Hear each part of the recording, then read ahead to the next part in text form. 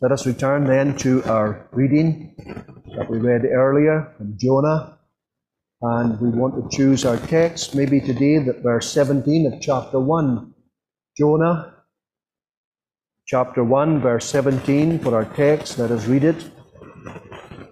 Now the Lord had prepared a great fish to swallow up Jonah. And Jonah was in the belly of the fish 3 days and 3 nights. Last week, as we continued our study of looking at Jonah and the prophet Jonah and his behavior, we left Jonah as he was cast overboard. He was cast overboard by his own instruction, and his fellow mariners or sailors, they did not want to do this, but they recognized there was no other way. This indeed was the will of God for them. And they resisted it as much as they could, but they knew that this storm would not stop until God had his way. And God's way was to cast this man overboard. And that's what they did. As far as they were concerned, and as far as Jonah was concerned, it was to his death. This was, in effect, as far as they were aware, this was his funeral. Well, we're going to look at what happened after. For this is what our text deals with, and some would say that this verse 17 really should be part of chapter 2. Verse 17, now the Lord had prepared a great fish to swallow up Jonah, and Jonah was in the belly of the fish 3 days and 3 nights. And the title I want to give to our meditation this morning is Down, Down, Down. That's what it must have been like for Jonah. I wonder what kind of picture you have of Jonah at this time when he was just thrown overboard.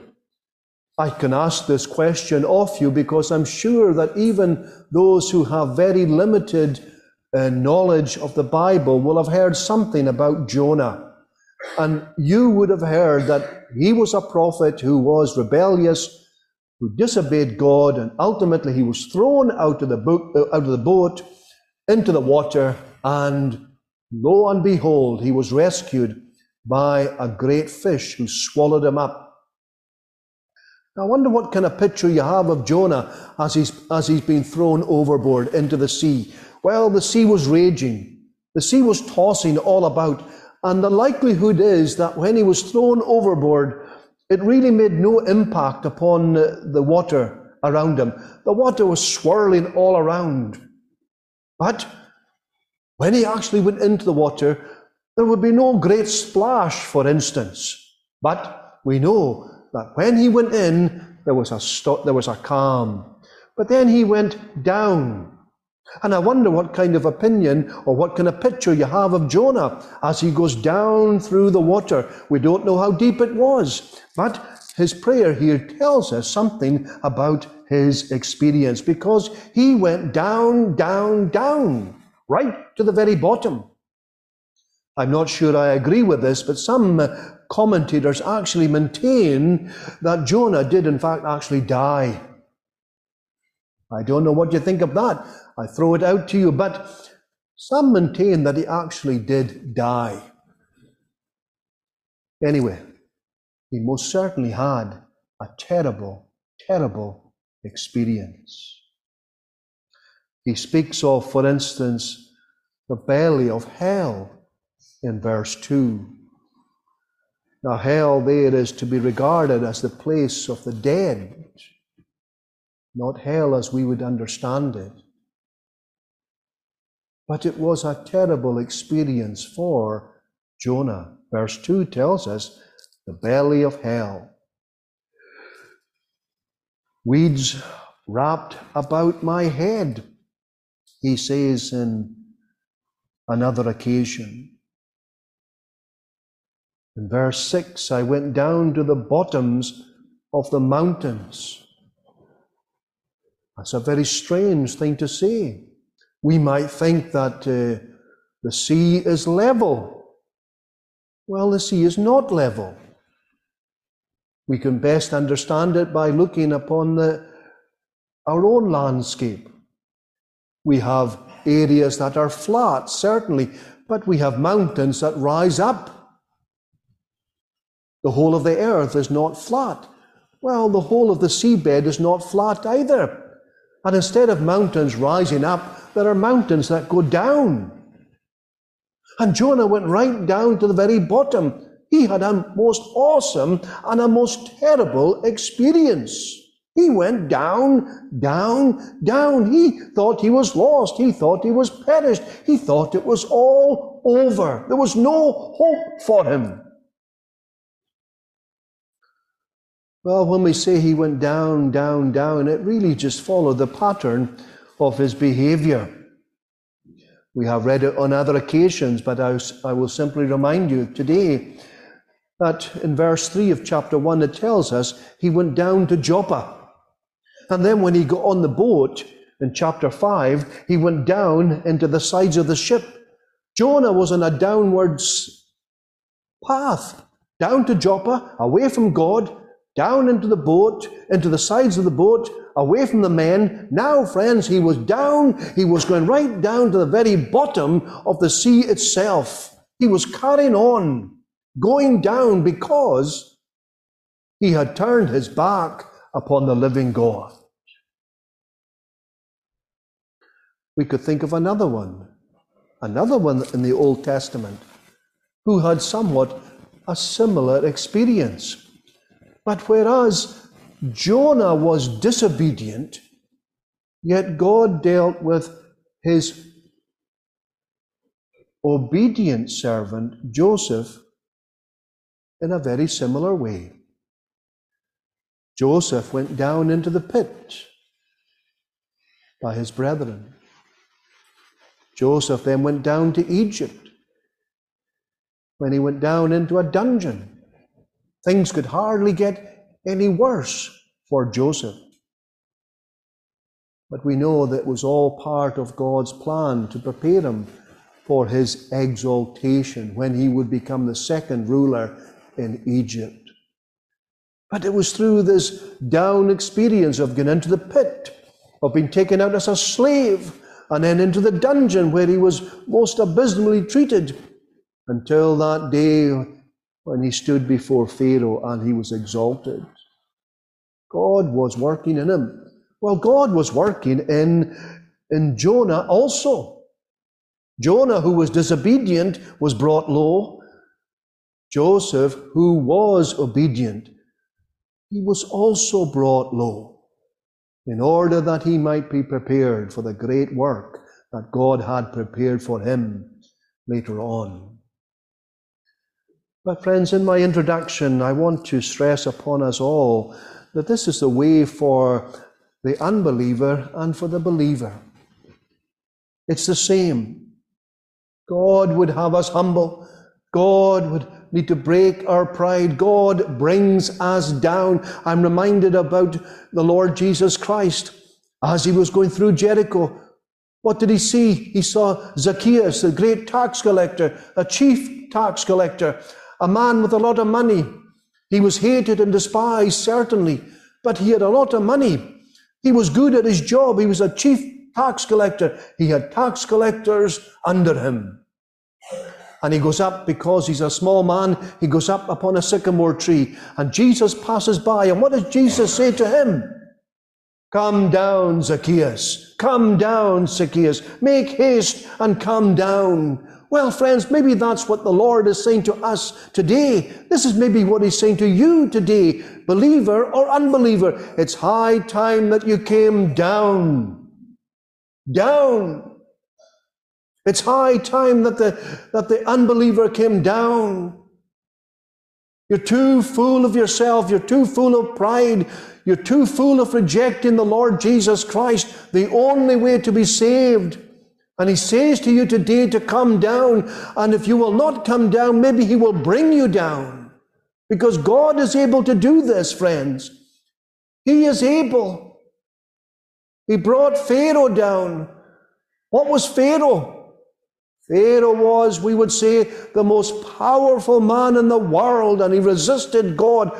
Who is the Lord that I should obey him? Who is the Lord?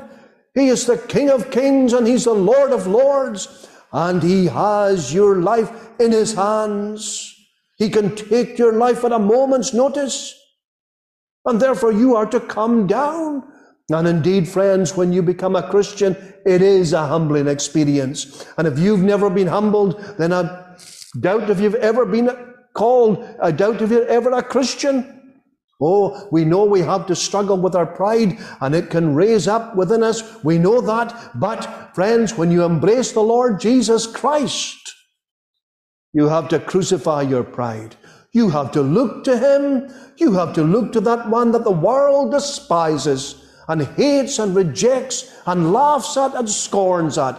But you have to put your faith and your hope upon this one who bled and died on Calvary's tree. That one who had a crown of thorns upon his head. That's the one that you must go to. That's the one that must save you. And friends, that is not going to puff up your pride. No. It is a most humbling experience. But, of course, we're going to remind ourselves here, Jonah was not an unbeliever. Jonah was a believer. And we might add, he was more than just simply a private believer. He was a prophet. And God gave his word to the prophet. This doesn't happen to everyone. Jonah was set apart. He had to be humbled. He was indeed a believer, but he was living like an unbeliever. In fact, we might say he was living worse than an unbeliever. He was sinning against great light. To whom much is given, much is required.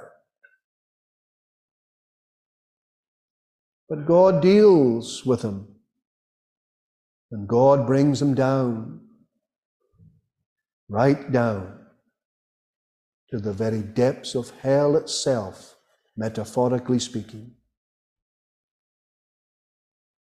Are you resisting God?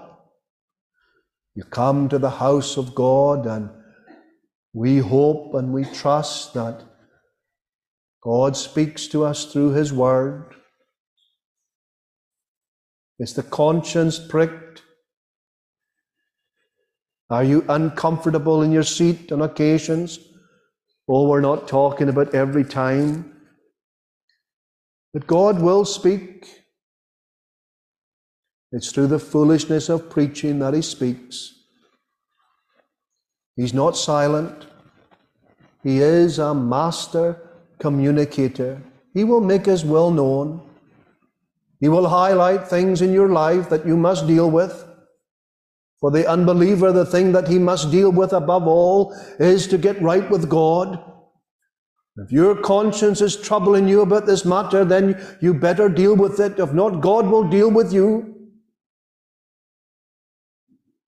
And if there are disobedient believers who are resisting God's will and word, be very careful.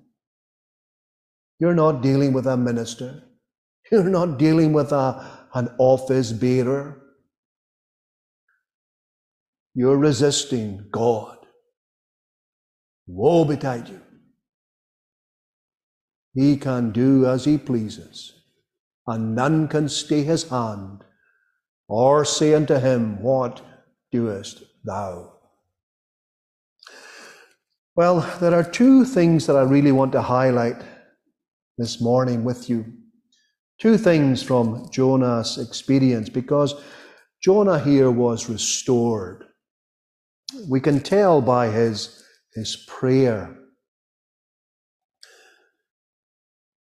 What are the two things then I wish to highlight, depicting Jonah's restoration?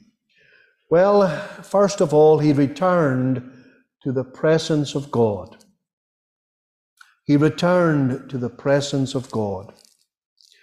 In chapter 2, we hear Jonah praying. In chapter 1, the captain asks Jonah, commands him, pray, call out to your God. Jonah didn't. But in chapter 2, he does. And as we will go on, and we'll see chapter 3, which maybe has some relevance to what we want to say this evening. But what do we find in chapter 3? Jonah in chapter 2, he's pouring out his heart to God in prayer. What do we find in chapter 3? We find him proclaiming. And there is a direct connection between prayer and preaching. But the very fact that we find here in chapter 2, Jonah is praying.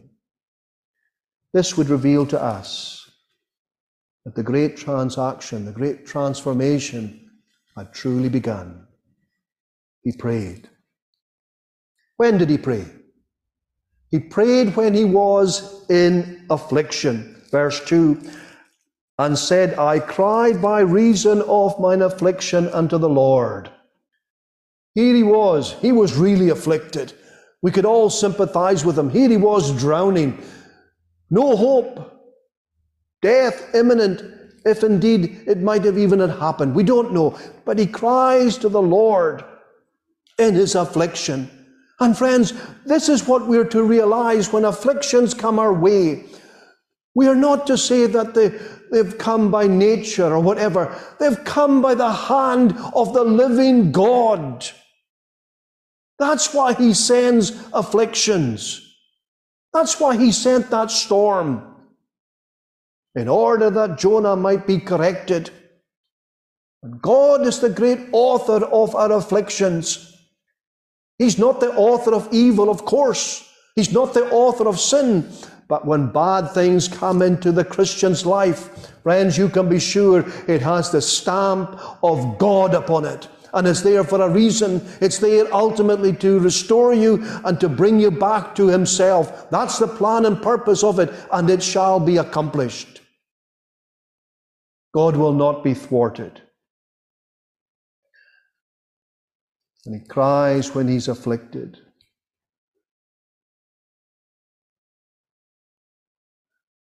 Why does he cry when he's afflicted?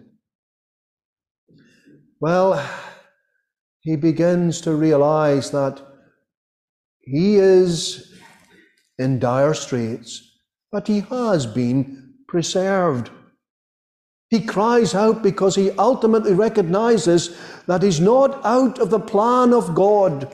Yes, he may have been rebellious, but he recognizes now that God has sent this affliction because God still has a work for him.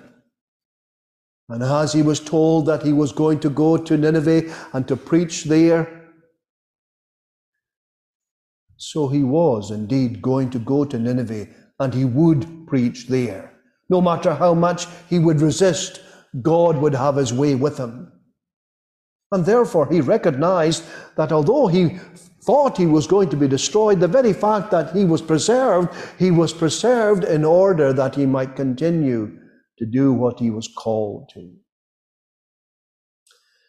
And here, friends, therefore, ultimately, he had, despite his afflictions, and they were terrible, despite his afflictions, he had a sense of the mercy of God. He had that sense that God is merciful towards me. Yes, he is chastising me. Yes, he is rebuking me, but I can see the mercy of God in it. He has not totally abandoned me. Our catechism gives us a wonderful definition of prayer. What is prayer? Prayer is an offering up of our desires unto God for things agreeable to his will, in the name of Christ, with confession of our sins, with thankful acknowledgement of his mercies. With thankful acknowledgement of his mercies. And here Jonah was suffering, yet he saw mercy. He saw this strand in his affliction. God is being merciful to me, even in my afflictions.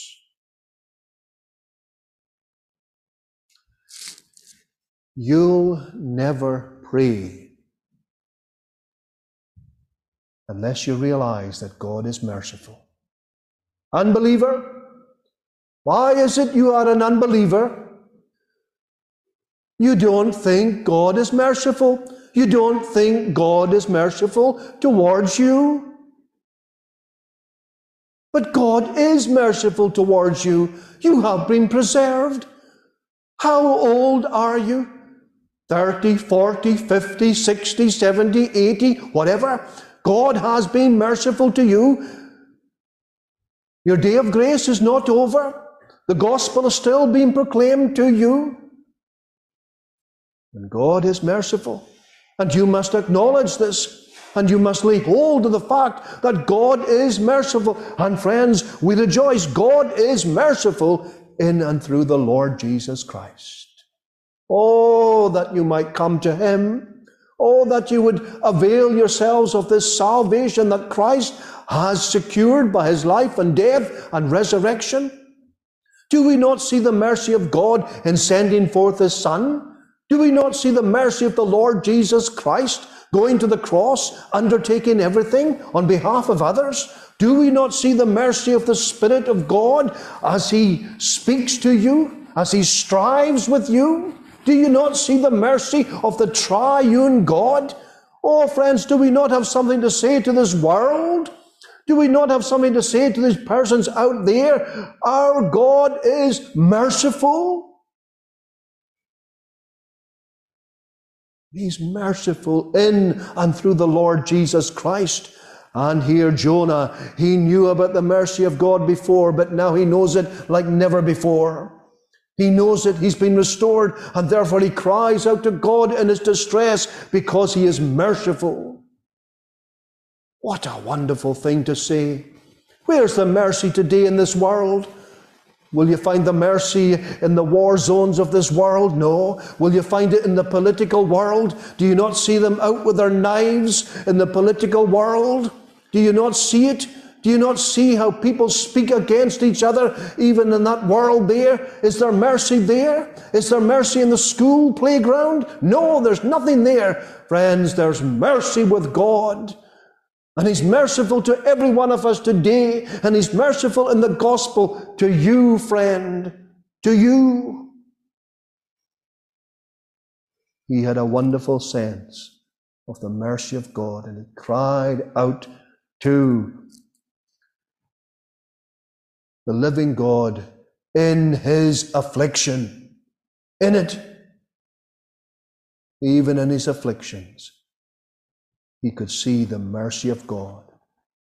And I put it to you, friend, you with all your prosperity, with all your long life, with all your good health, you don't even see the mercy of God in these things. He sees it in affliction, but you don't see it when God blesses you. The goodness of God is to lead you to repentance, Paul says to the Romans. What a good life you have. And you don't see the mercy of God. Where did he pray? He prayed when he was in affliction. Where? He prayed in the belly of the fish. Some people think you can only pray in a church. Well, a church building is a place to pray. My house shall be called a house of prayer. But friends, we are not to confine our prayers to buildings. These days are gone. The temple has been razed. We can pray whatever. We're to pray in spirit and in truth. We're to call upon the living God while He is near. You're to call upon the Lord Jesus Christ today, here, now. You are to give Him no rest. He prayed where he found himself, in affliction, in the belly of the fish. I want to spend a moment here with this. In Genesis chapter 1, we have the account of creation. And as the Bible is a book that's not verbose, that means the Bible doesn't always go into great detail about what has happened. I mean, for instance, you could think about the sun and the moon, the stars, and in Genesis chapter 1, he simply says, and he made the stars. Millions and millions of stars. How does the Bible describe it? And he made the stars. Nothing profound. Mankind would take books and books and books to say how it was created, if they were responsible for it.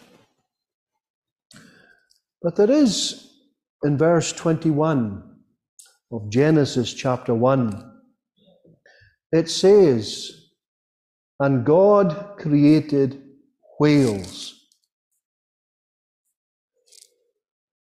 Why? God doesn't, when he's talking about the creation, he doesn't say, well, he made other great animals like elephants or tigers or great birds like albatrosses. He doesn't specify anything. He just mentions the kinds, but he doesn't distinguish the kinds at all, except for, and God created great whales.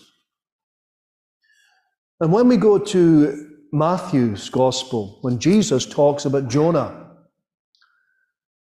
in Matthew's Gospel, chapter 12, verse 40, for instance, it says, the words of Jesus, for as Jonas was 3 days and 3 nights in the whale's belly, so shall the Son of Man be 3 days and 3 nights in the heart of the earth.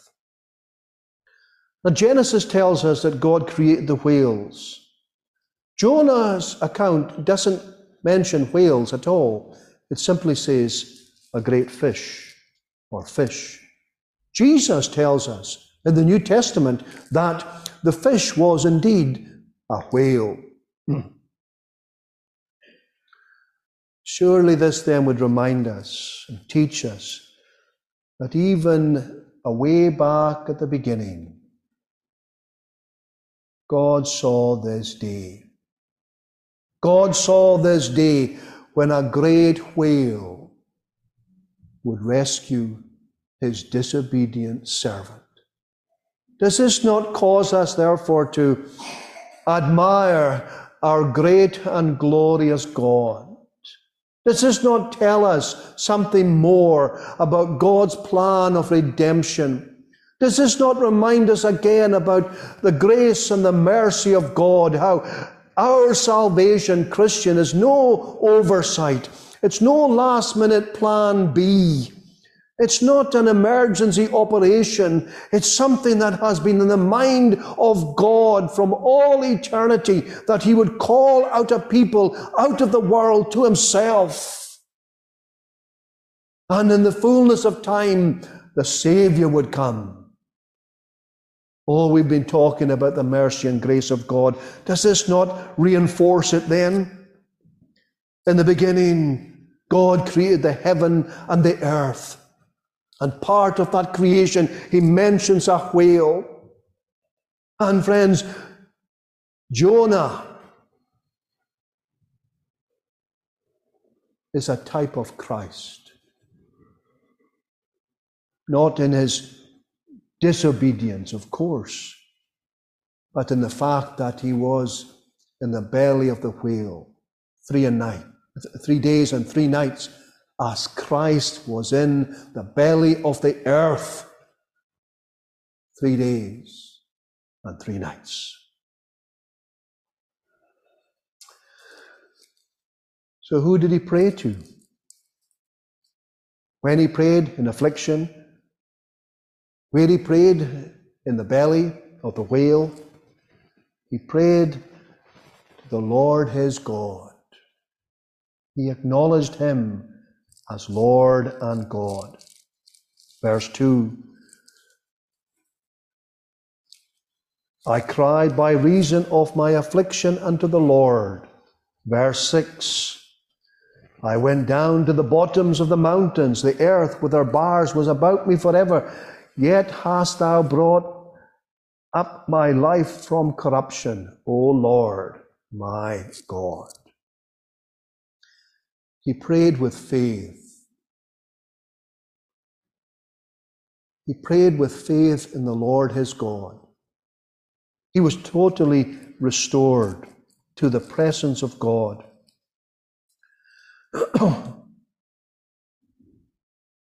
He was a transformed individual, recognizing that God indeed had saved him. And he was looking to the temple. His faith and his hope and his trust was upon that sacrifice upon the temple.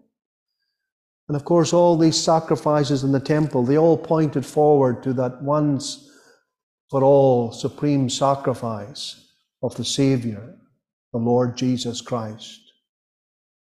And therefore, his cry was from affliction, and his cry was indeed from the belly of the whale, but it was with faith. Faith in the Lord his God. Faith that one day he would carry out the mission that God had given to him. He believed ultimately that he would come out, that God was going to do something wonderful here, because he had been merciful and gracious to him. And he therefore prayed with faith. Well, that was returning to the presence of the Lord. But secondly, and briefly, we would notice that his prayer would remind us or teach us that he returned to the Word of God. He returned to the Word of God. He was running away from the presence of God. He was running away from the Word of God. God had given him a word that he was to go to Nineveh. Now, friends, if you look at his prayer, you can tell not only has he returned to the presence of God, but he's returned to the Word of God. What do I mean by that? Well, if you have been singing the Psalms with understanding today, you will have noticed that Jonah could have written any of these Psalms. These Psalms, these verses that we have sung, would typify Jonah's experience.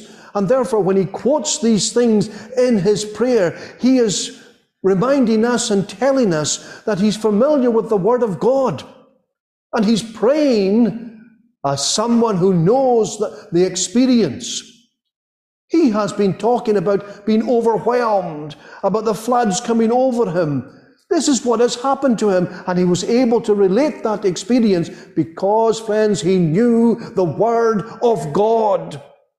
And as we've said on other occasions, he has, if you like, he's turned the Word of God into his prayer book, and particularly the Psalms. Now, the Psalms obviously were inspired by the Spirit of God, and if it was David or another psalmist who wrote them, they were relevant to his life. But they also speak ultimately of the life of the Lord Jesus Christ. This is what the Psalms do.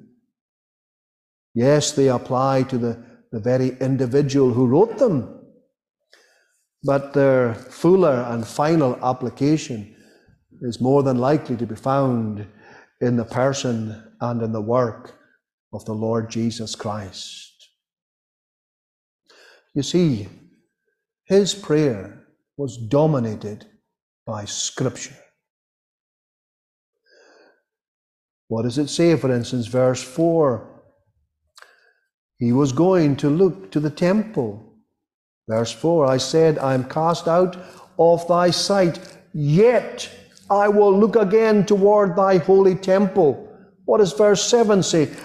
When my soul fainted within me, I remembered the Lord, and my prayer came unto thee into thine holy temple.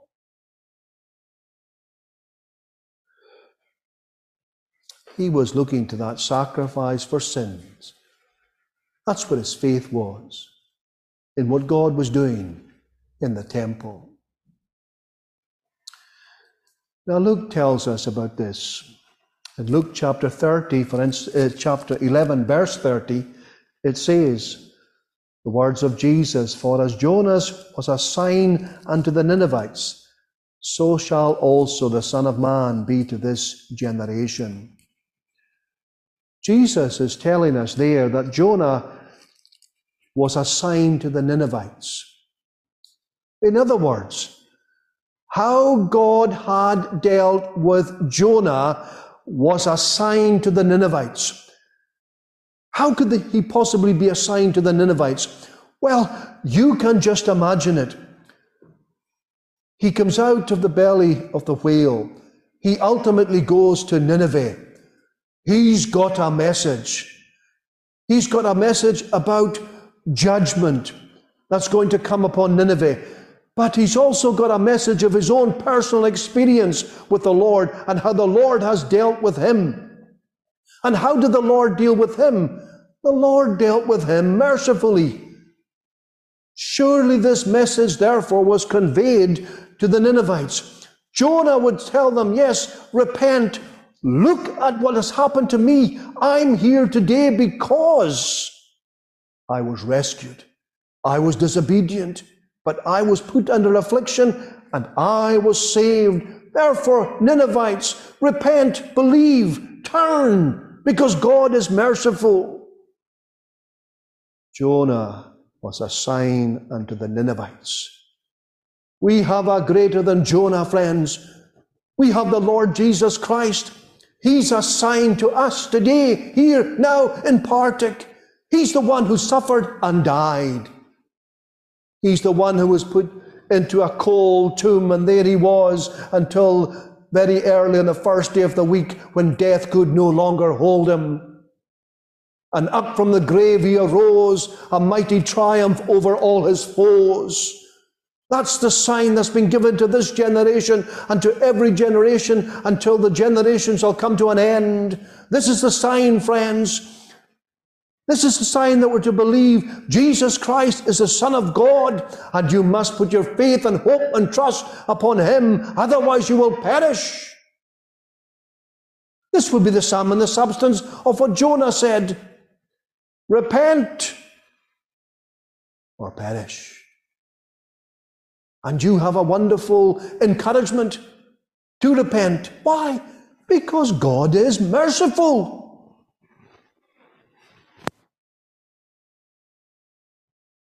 And do we not have a greater encouragement? Do we not have a greater encouragement? Do we not have a Savior who will save to the uttermost? Do we not have a Savior who has laid down his life in obedience? Jonah in disobedience, but the Son of Man in obedience?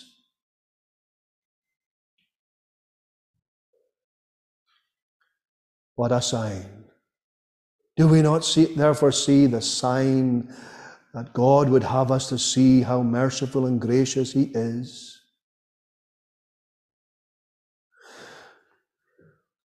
Jonah was brought low by the Lord before he was restored.